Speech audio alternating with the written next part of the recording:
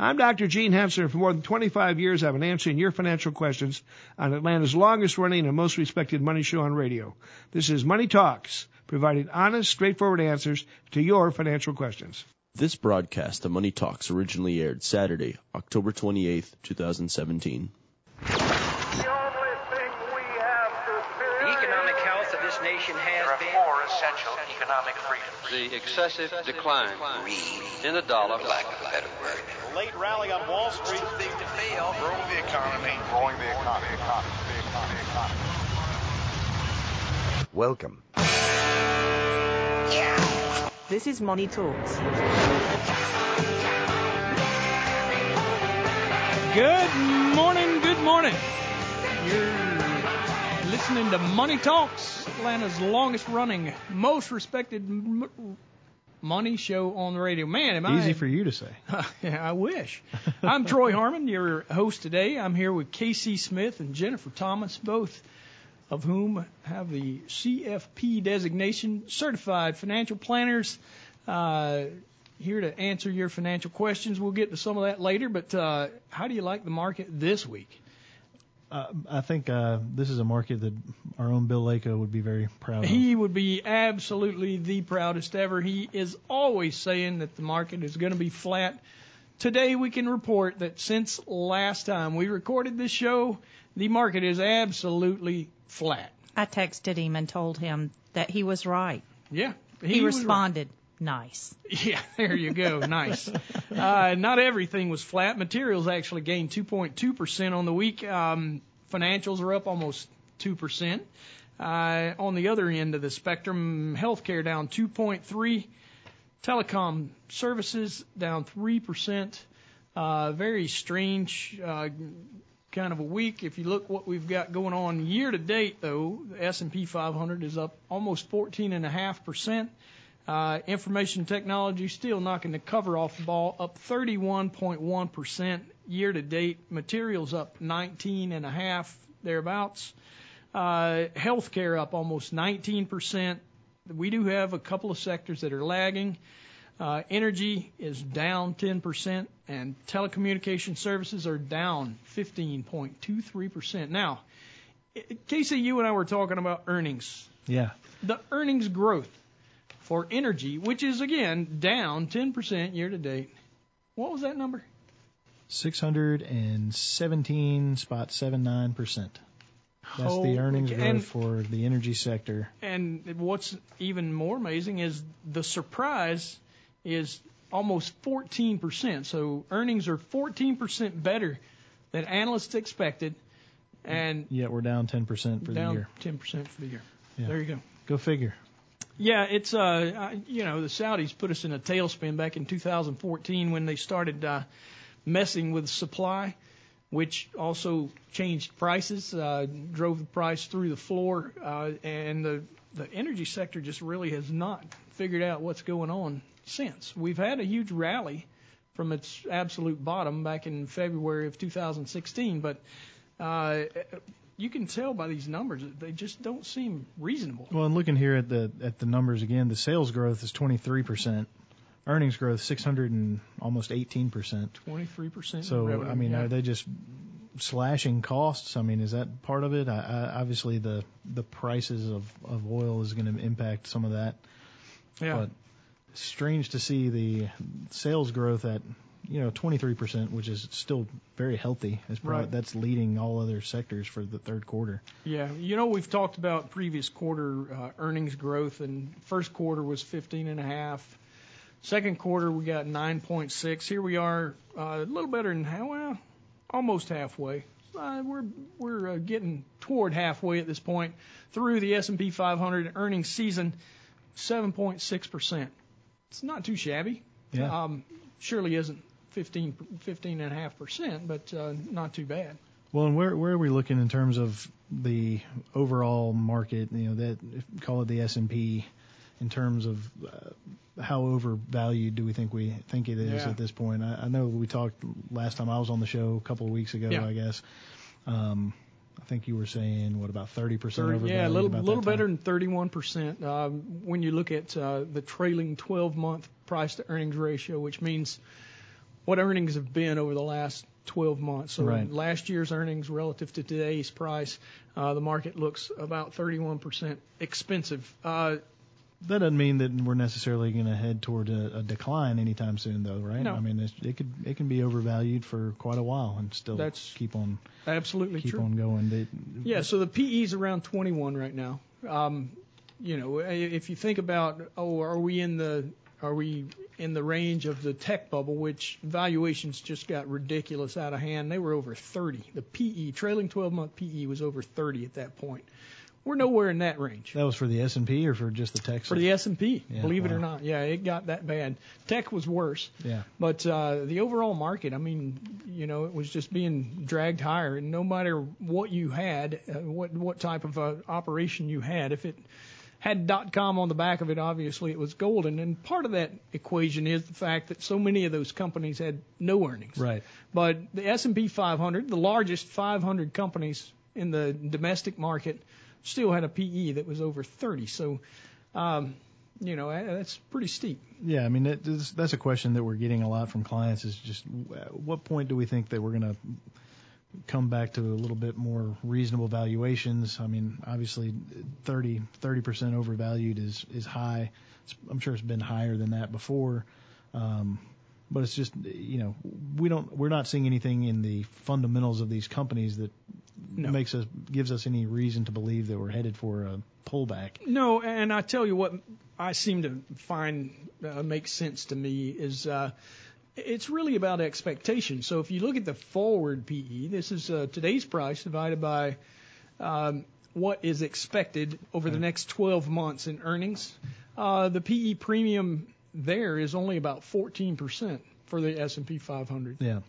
You look at smaller companies, and the premium in that regard is more in the range. I think it's 18% with mid cap companies and about 21 for small cap companies. So, if you look at that by most other measures, the S&P 500 looks expensive, but the market actually is expecting great earnings growth from these bigger companies. So, and even with those increased expectations, I mean, at least up until this point, most of these sectors are beating their expectations in terms of earnings surprise being positive. It looks like, energy, as we mentioned already, surprise 14% positive.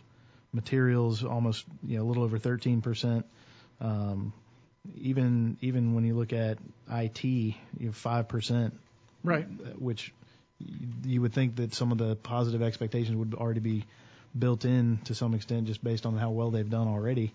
Yeah. They're still beating their expectations from the analysts out there. So, absolutely, nothing to suggest that we're having any kind of signs of this economy slowing down. At any the fundamentals still look pretty solid. And, some of the things that we watch as far as economic news is concerned, obviously, we're bopping along at full employment. We've had our employment situation is about as good as it's been in, I think I saw 16 and a half years.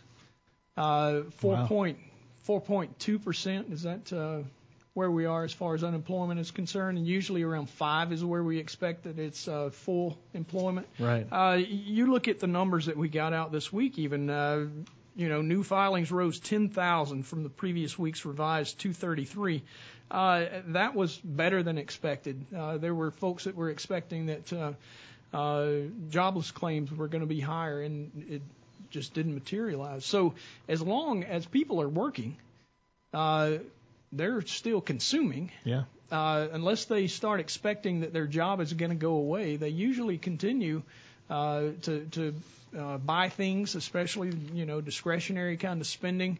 And as long as that's going on, it still continues to fuel itself. At the same time, though, while we've got full employment, we haven't seen wages start to grow all that much. So that's keeping inflation relatively low, and right.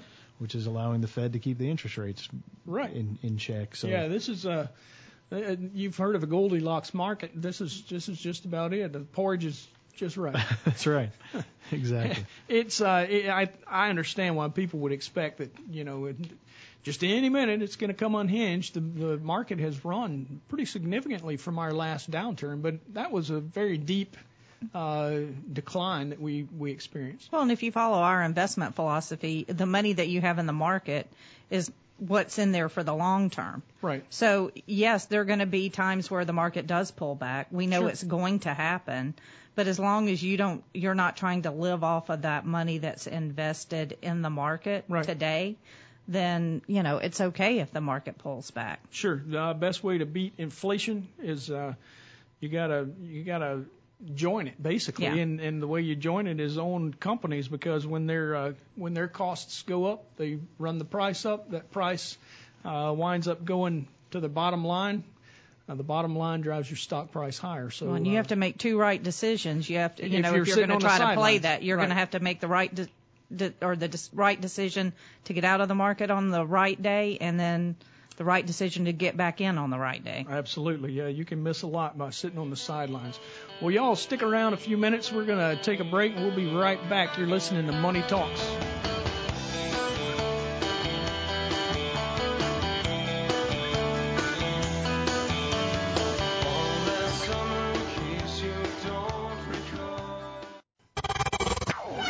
It's time for the Dog of the Week. All right, literally, Dog of the Week. I don't know if you guys y'all run a lot of financial plans, right?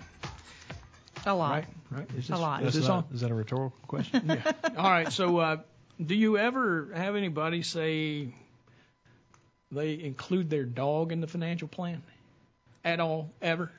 I don't think that I've run across that yet, but I would not be shocked. I mean, to we see we that. do have them include pet expenses Yeah. or I'm amazed even at that. I wouldn't think that people would plan so much. But here's a story out of Yahoo Finance. We love our pets. We love to spend money on them. In fact, $70 billion, says the American Pet Product Association, is how much we spend as a nation on our pets.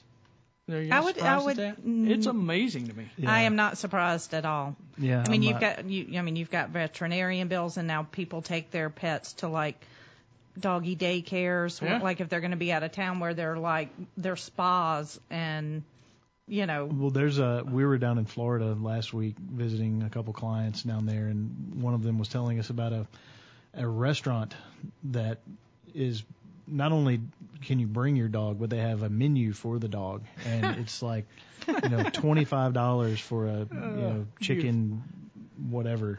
Chicken parts. Yeah. They just I mean, I think it's like a gourmet kind of thing. Oh, it's not table scraps from No. the kitchen. Now, So, that's where I I mean- would take my dogs. But no. No, this sounded like high end. Yeah, so the my dog daughter gets buys costumes for her dog a lot. her dog. I hope one of them is a vampire costume, because I have met your daughter's dog. He's not And he's he's- not sweet if he doesn't know you. He's very sweet if he knows you. You might notice a trickle of blood off his chin, You whether he's might. got his costume on or not. Anyway, so take a wild guess. How much do we as a household, the average household, spend on their dog? Just guess. Is this annual? Yes, an annual expense. $10,000. $10,000. Wow, not near. I was going to go $5,000, but Yeah, no. We're $1,641 on a dog, and a cat is less expensive at $1,125. Good. I'm That's glad the I was average. way off. Yeah. Anyway, maybe it's probably not so smart to include your pet expenses, but you would figure they're in there, right? If Well, they yeah, tell I you mean- how much they're spending, they Yeah, don't break it that's- down. Maybe. We don't necessarily ask Yeah. them to break it down, but sometimes we do. Yeah. Anyway, so buying a pet from a store can cost you, if it's a purebred, between $500 and $3,000, just the animal itself, and then $1,650 basically a year. I mean, it costs you that much. I mean, not the high end of that, but $300 or $400 to $500 just to adopt a pet from All a right. shelter or something. yes, It's crazy. it does. So maybe we should offer a new program. We can have financial planning for your pets, since people at the restaurants are actually offering Well, them the there's menu. been multiple instances of people leaving, Right. Money in leaving trust. money in trust for Yeah, their pet. pets. for the dog. Yeah, So interesting. I Well, don't know of any of our clients that have done that, but I would not be all that shocked Yeah. to see that. Pet food alone, $29 million of consumer spending in 2016. That's a lot of money, and I know we love our pets because they love us back no matter what we do to them, right? Dogs do. I don't know about cats. Cats never liked you to my begin cat with. loves me. You might think so. Well, if the cat could talk, right? All right, guys. Well, I guess we can move on from that. But it really did catch me strange as to how much money we spend on our pets. And it's a money show, so why in the world wouldn't we bring it up, right? And it's the dog of the week, so might It as well is. talk about Yeah, dogs. I've talked about Could be the dogs dog and the before. cat of the week. Yeah, we've had all kind of dogs on, goats. I mean, you name it. I love an animal story. So even alligators, I think we've talked about a time or two. But we got other important stuff to talk about. And Casey, you have a situation we wanted to talk about: disability insurance and self-employment. Got a couple. Dean started his own business about 9 years ago. Rolled his 401k into a SEP. Saves $8,000 to $10,000 a year, so because he doesn't have a pet, I think. That must be it. Yeah. And he's a sole proprietor with no employees. Travels 80% of the time for work. What do we got going on? Is this disability insurance important to a guy like this? Yeah, I mean, I think very much so. And this is something that's often overlooked by people. People oftentimes consider life insurance and obviously property and casualty insurance. They're going to insure the things that are important to them, their home, their car, their life. But they don't think about what happens if they're disabled and not able to work a lot of times. And actually, the risk of becoming disabled during your working years is far greater than the risk of you dying during your working years. So from that standpoint, it's something that definitely should be considered in any kind of financial planning that you're looking at. Both from a probability standpoint, there's more chance, the more likelihood that you're going to become disabled, and the fact that if you become disabled rather than die, there's going to be additional costs that are associated with that. So, especially even more so for somebody who's self-employed, as we've got Dean here, being self-employed, it's going to have an even greater impact because not only does it impact him personally, if he's not able to earn any wages, it impacts his business. And if he's a sole proprietor, then he's personally liable for all those business debts. So if he doesn't have income coming in some one way or another, he's really going to have to come up with some means to pay off those debts, or else he could really get himself into some trouble. So disability insurance is very important to take into consideration. This is an area where I probably know enough to be dangerous. Normally we would refer somebody to Jim Crone, right, to help them with their policy. But, the biggest thing is just making sure that you've got a policy is not going to cover 100% of your salary or your income. It's probably going to be more in the range of 50 to 70%. So, keep that in mind. Make sure that you get that 50 to 70% is able to cover those expenses that you really need to take care of. There's another type of insurance called business overhead expense insurance, which is interesting that you can buy a policy. It basically acts like a disability policy. If you become disabled or just not able to work for whatever reason, it covers the cost of your overhead expenses, just to kind of get you by until you can get back to working again. Again, as a sole proprietor, there's some risk there because that might be his whole, he doesn't have employees, it doesn't sound like. So not having anybody to continue that business, if something were to happen to him, that income's just going to go away. So do you lose customers? Yeah. Do you lose, the future of the business is very much in jeopardy. Right. So, one of the things that he might want to consider too is looking at some type of buy-sell agreement, maybe, if he can get somebody to enter into that with him. It says he's got a son here who's 21, so he's kind of young, but he's just finishing his last year of college. Yeah. Doesn't say whether he's got any interest in participating in the business at some point in the future, but he could use disability insurance as the funding mechanism to provide for to fund that buy-sell agreement, maybe with his son, so that if something happens to him, the son can use the proceeds from that policy to buy him out of the business. Sure. And then Dean would be taken care of, hopefully, if he's done some good financial planning, with that lump sum money from the sale of the business that he can use to live off of and provide for some of his expenses while he's laid up. Yeah, you got to be able to afford that dog food. That's right. You got to be able to afford the dog food. Another item here that is often overlooked is what type of disability policy are you looking at? We generally recommend, especially for clients that are in kind of specialized businesses, an own occupation policy. So that's going to cover you for if you're not able to perform the duties of your specific job. So if you're a doctor and you're a surgeon and you hurt your hand and you can't perform surgery, it's not going to say, well, you can still flip burgers, so you can go get a job at McDonald's and you don't get the proceeds from the policy. Yeah. So make sure that you specifically talk about what it is that you do in case, like you're a financial analyst like myself and you have maim yourself in a horrible calculator accident. Yeah, you got to watch out.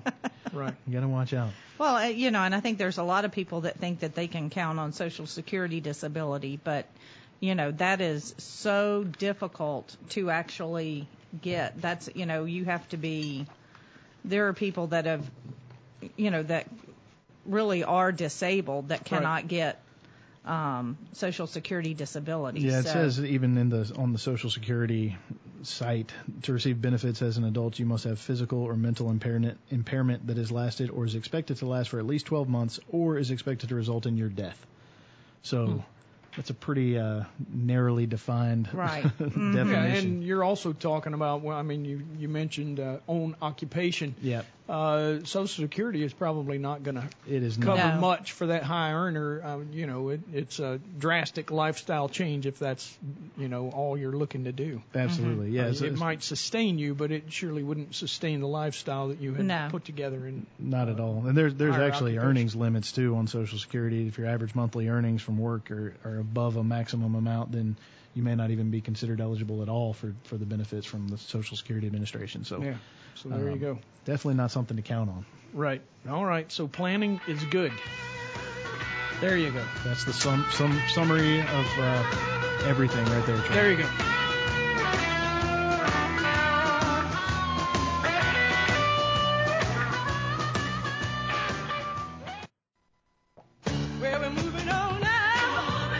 Broadcasting from atop the Hensler Financial Building in the heart of Georgia's financial district, Kennesaw, Georgia.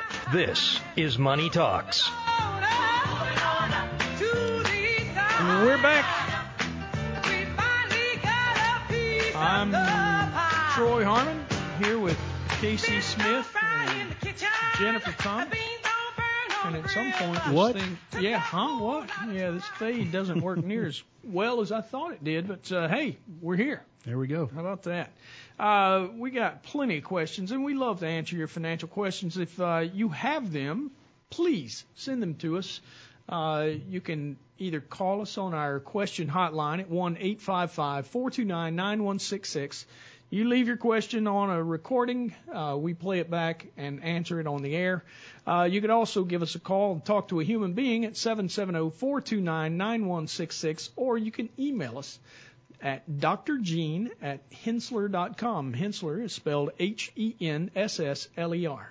And if you wanted some information for free and maybe you could find what it is that you're looking for, the answer to the question you might be looking for, you can check out our website, which again is Hensler.com, and you can also reach out to us through social media. We got our hand in just about every one of those pies except I don't think we're on Snapchat yet, but we'll. Oh, not yet, and I can't imagine Jennifer's how got we anything would to say use about Snapchat. that, though. I'm sure we'll be there soon. Yeah. Could you imagine Dr. Gene on Snapchat with a contorted face and weird voice? I mean, that you can do the filters, right? Yes. That we'd have to charge money for that. Oh, well, people would pay it. Yeah. Trust me. Absolutely. All right, we have a few questions this week, starting with Jack from Woodstock. He says, Jones Lang LaSalle Incorporated came up in my stock screener. What do you think of this company? Jones Lang LaSalle is interesting. They're commercial real estate endeavor, but they're really more of a property manager. It's not that they own the assets, so you would think that maybe they didn't get beaten up as bad when bad things happen in real estate, like happened in 2007 and 8 That absolutely was not the case, though. They got beat up just like everybody else. Interesting company. Unlike most other real estate endeavors, it's mostly financed with equity. Most of the time you'll see, because they are asset-based, these real estate investment companies will give you, the banks will loan against an asset that is collateral for that loan, so they wind up pretty heavily indebted. Not in this case. Their earnings growth, 10.46%, comes mostly from, so it seems, acquisition. They've made loads and loads of acquisitions over the past few years. They buy smaller real estate service companies. It might be appraisers. It could be other property managers, but they really just load up on those sorts of endeavors. They don't pay out much dividend, which, you can understand why if they're buying a lot of other businesses within their industry. It just seems like they're really consolidating at this point. They've got a wide range of services they can provide across a wide range of real estate types. So whether it be retail, multifamily, other types of commercial, they can pretty much find a good manager for the real estate. But all things considered, they only pay out 8.1% of their earnings, a very small portion in dividend. They're not 5-year earnings growth over 10%, long-term expectations 13.5%. But all things considered, I just really am not a huge fan. The company is volatile, and the price is volatile. Yeah, I was going to say, I just noticed the beta 2.23. That's pretty high. It really is. A market cap of $5.5 billion. Exactly. So if you explain what beta means, it's basically how much that moves, how much the price of this company moves relative to the S&P 500 or whatever. So a beta of 1 would move in perfect correlation with the S&P. Right. And so now, this is if the S&P's up 10 points, this is going to be up 22. Right. So having a high standard deviation or a high volatility when it's not measured by the S&P 500 doesn't necessarily mean that things are bad. I mean, if a company outperforms the S&P quite frequently, then it would have also more volatility than the underlying index would. Sure. But when you look at this company, it is not always to the upside. Did you say whether it meets our criteria? It does not. Okay. Yeah, it does not meet our criteria. And it's kind of interesting. I think probably the reason it doesn't is because of its high cost of capital. You would imagine a company with 80% equity is probably equity is more costly than debt. So it's got a high cost of capital in that regard. They've been down 8.74% annually in the last 2 years. So there's what I was talking about. If the beta's 2 and things are good, you don't sweat it. That doesn't necessarily mean that it's going up just because the market's up. Absolutely, yeah. So I think if I were you, Jack, I would avoid the investment in Jones Lang LaSalle. It just seems way too volatile for me. All right, so we got another one here. Clarice from Milton says, I'm trying to teach my daughter about women-run companies. You know what? Anytime you can teach your kids about the way business works, I think it's awesome. She says, what are some of the S&P 500 companies we can follow that are at least women-run? There's quite a few of them. In fact, some of the ones that I would recommend looking at, just mainly because of the bias that I have, that I recommend them anyway. You've got Indra Nooyi that actually runs Pepsi-Cola. PepsiCo, it's one of the stocks that we recommend for most of our investors. Ross Stores is another one of those companies. Barbara Rentler is CEO there. Ulta Beauty, I think, is in our universe, but we don't recommend it at the moment. But still, a pretty solid run company. Ulta Beauty by Mary Dillon is the CEO there. Lynn Good runs Duke Energy, and then you've got, strangely enough, some defense companies that are led by ladies. Marilyn Hewson runs Lockheed Martin, and Phoebe Novakovic.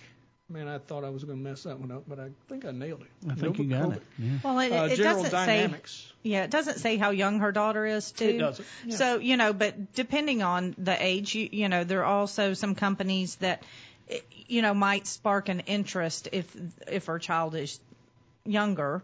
Right. Like maybe the Hershey Company. Sure. Michelle Buck is the CEO there. Campbell Soup is another one. Right. You mentioned PepsiCo. Mm-hmm. So, I think a lot of times, especially with children, and you're trying to get them interested in, either business or stocks, that if you pick something that they can relate to. Yeah, Mattel Incorporated's even on there. Yes. With Margo Georgiadis as the CEO. So, yeah, I absolutely agree, Jennifer. If it's something that ties kind of something that interests them to begin with, and you wanted to make the point about, these are all women-run companies, and you can grow up and be you don't have to be a gymnast. Right. There's a whole lot of ways for people to succeed, and this is one of them. And it's probably, if you were a person who goes after wealth, it's probably more long-term sustainable if you were the CEO of a company than if you had that gymnast. Well, and speaking of sustainability, one of the measures we actually have a ESG portfolio. Yes, right? Absolutely. So correct me if I'm wrong, but isn't one of the measures in there the number of women on the board? It's women in executive positions. Or in executive positions. Okay. Yeah, so ESG, it's environmental, social, and governance is what those letters stand for. And the social piece is absolutely something that's, that these companies are ranked on. Pretty much all companies these days are ranked on these three criteria. And that social piece is highly impacted by the number of women in the executive position. So that might be another thing. I'm glad you brought it up. There's plenty of ETFs, and I don't have one off the top of my head, but we actually run a model in-house that focuses specifically on those three criteria. There's folks out there that like to invest their money kind of where their heart is. And the argument can be made that those companies tend to be a little bit more stable over the long term. Right. The performance, it may or may not outperform, the S&P, but you add an element of sustainability to the portfolio through companies that do are environmentally conscious and socially conscious and governance. Honestly, there's we run quite a few screens to get to what we consider our investable universe, and I think because of governance being high on our priority list, it actually gives us a good bit of crossover with those ESG focused portfolios. So great point, Casey. And if you had an interest, whether it be getting your daughter interested in business or focusing on the environment, we can definitely help with some of those questions. And you can give us a call. Casey, I'd love to be your first contact, 770-429-9166. Guys, we're going to take a real quick break, and we'll be right back.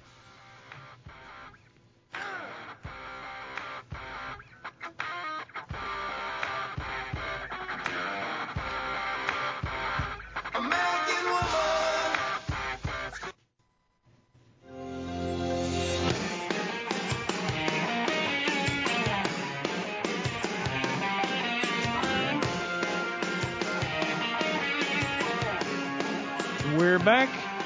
You're listening to Money Talks. I'm here with Casey Smith and Jennifer Thomas. I'm Troy Harmon, and we've been answering a few questions. Women-run businesses, as we just left. But, Casey, we got something else here from Ben and Beverly from Lilburn. And before I throw that out here, let me just run it by you again. If you have questions you'd like to have answered on the air, You can call our question hotline, 1-855-429-9166. Leave your recorded question, and we will answer it on the air. Or you can talk to a human being, 770-429-9166. You could have your questions answered on the air. If you need to talk to a financial planner, you have questions that you'd like answered, you'd like for us to help you with your portfolio, any of those things, we would love to help. And then you can email us at drgene@henssler.com, HENSSLER.com. So, KC, we got Ben and Beverly from Lilburn. They say we're fast approaching 65. I think everybody is. It's just when you get closer, it seems like it comes at you quicker, right? That's right. Can you explain Medicare Part C and if it is something we should consider? Well, as far as whether it's something we should consider, I'll give you the stereotypical answer of it depends. He's an accountant here, folks. Yeah, welcome to the show. Yeah. Well, so Medicare Part C is sometimes referred to as Medicare Advantage. It basically is a private component of Medicare. So it would replace Parts A and B. Part A is the portion that goes to pay for hospital care. Part B is kind of your general medical insurance, covers doctor's bills and x-rays and labs and whatnot. Part C was originally created in 1997. It's called Medicare Plus Choice and became available to people who were eligible for Part A, and it actually enrolled in Part B. And it still operates the same way. You have to be eligible for A, enrolled in B, and it's just a different alternative that allows, private health companies to come in and they contract with the government to offer benefits through their own plans. So sometimes you can get a little bit of a cost break on it. It can be less expensive, mainly because they have the ability to use managed care plans like HMOs and PPOs, which gives you a little bit less expense on the premiums, but you have less flexibility as well. Not able to choose doctors outside of a network and things like that. So it really just depends on how flexible you need to be, whether or not you need to consider it. Regular Medicare Parts A and B do cover most things. It depends on your doctors. I mean, I would check with the doctors that you go to regularly, see what types of insurance they accept. Another reason you might opt for Part C is if you need dental or vision or hearing insurance. Those oftentimes are kind of lumped into the package under a Part C plan.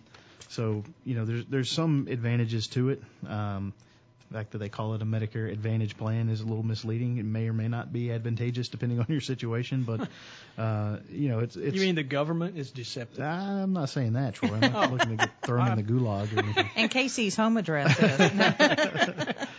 I know where he works. Y'all just come see me. Come stop by. That's right. I'll point him right out. So anyway, that's sort of the short answer.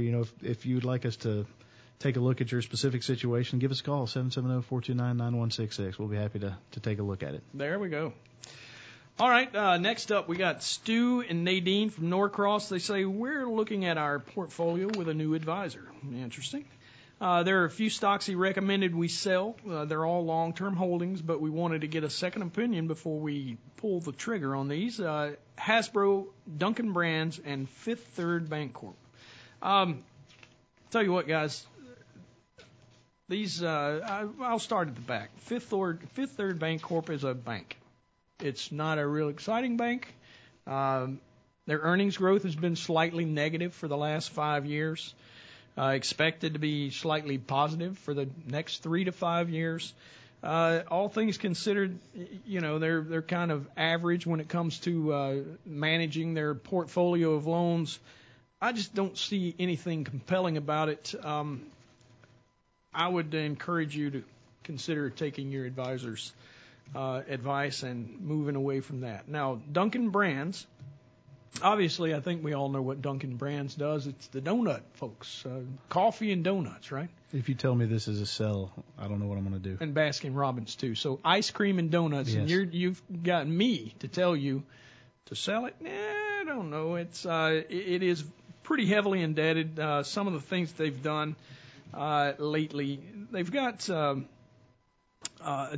they've bought back so much of their stock that they've basically gotten negative retained earnings, so it has eaten their equity to nothing. So some of the numbers get distorted. When you have no equity, it's a situation it's you don't hard see to every say. day. Yeah, it's hard to say that you have a reasonable debt to equity. You can look at the debt to assets, and in this See case, what you did there with they ate their own equity. They ate their own equity. Yeah. Oh my gosh. Well, I mean, if you're Dunkin' Donuts, Yeah. you got an appetite, I would imagine. Clever.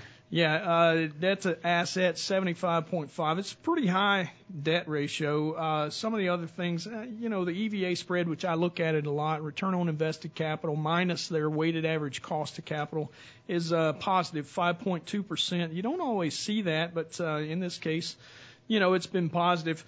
They've got $3.39 billion in total debt. You're going to have to sell a whole lot of donuts and ice cream to cover debt like that if the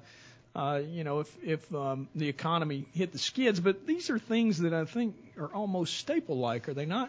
Casey, do it's you a staple eat in my life. Yeah, I was going to say the blueberry donut at Dunkin' Donuts. Blueberry cake. Yes. Sour cream. I mean, I'm a fan. Sour cream is good as well. So, either way, I guess if you're worried as much about paying big taxes, if you've stood by the stock while it's gained significantly, then you could probably make the case to hang on here. Their valuation doesn't look too bad. It's higher than the market, but it's lower than their longer-term average. So, all things considered in that regard, I would tell you hang on to it. Hasbro is another one of those. Debt to equity 92.4%. That's a pretty high ratio, but still probably manageable. 5-year earnings growth 12.5% is what it has been. Expected to be a little less than 10 going forward. It's a toy maker. It's going to be seasonal. You're going to see lots of earnings in the fourth quarter. In the first and second quarters, you're not going to see much because they sell most of their goods around the holidays, right? It's appreciated 15.5% annually since the last market top. So that would have been October 9th of 2007, back when we had our previous market top. We don't know what the market top is now because it seems to make a new high every day, but Hasbro has done quite well. I think one of the things, though, I'd like to talk about with regard to the fact that they have a new advisor and they're recommending that they sell those. I mean, we typically are in the same situation on a lot of times. A lot. So people come in and they have their portfolio. We have what we recommend, and so we want our clients to be invested in what we recommend. Now, that doesn't mean that we always just can go in there and sell everything that isn't what we recommend, because you do have to look if it's in a taxable account, are there tax consequences? Sure. So we start with the ones that don't meet our criteria, and liquidate those first.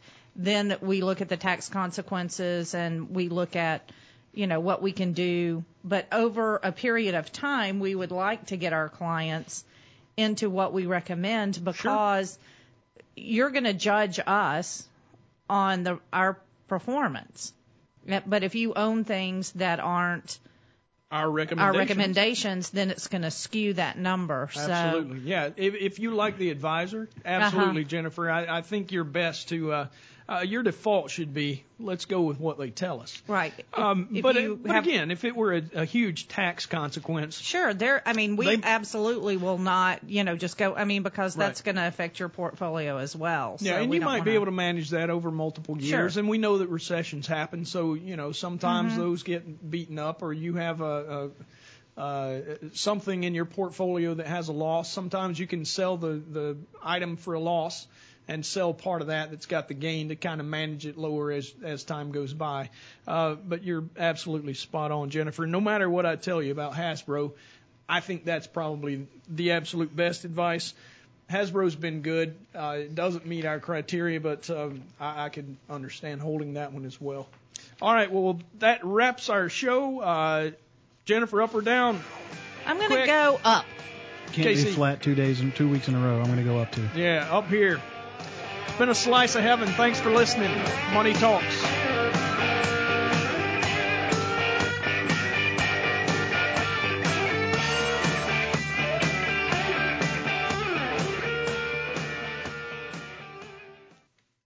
All material presented is compiled from sources believed to be reliable and current, but accuracy cannot be guaranteed. The contents are intended for general information purposes only. Information provided should not be the sole basis in making any decisions and is not intended to replace the advice of a qualified professional, such as a tax consultant, insurance advisor, or attorney. Although this material is designed to provide accurate and authoritative information with respect to the subject matter, it may not apply in all situations. This is not to be construed as an offer to buy or sell any financial instruments. It is not our intention to state, indicate, or imply in any manner that current or past results are indicative of future profitability or expectations.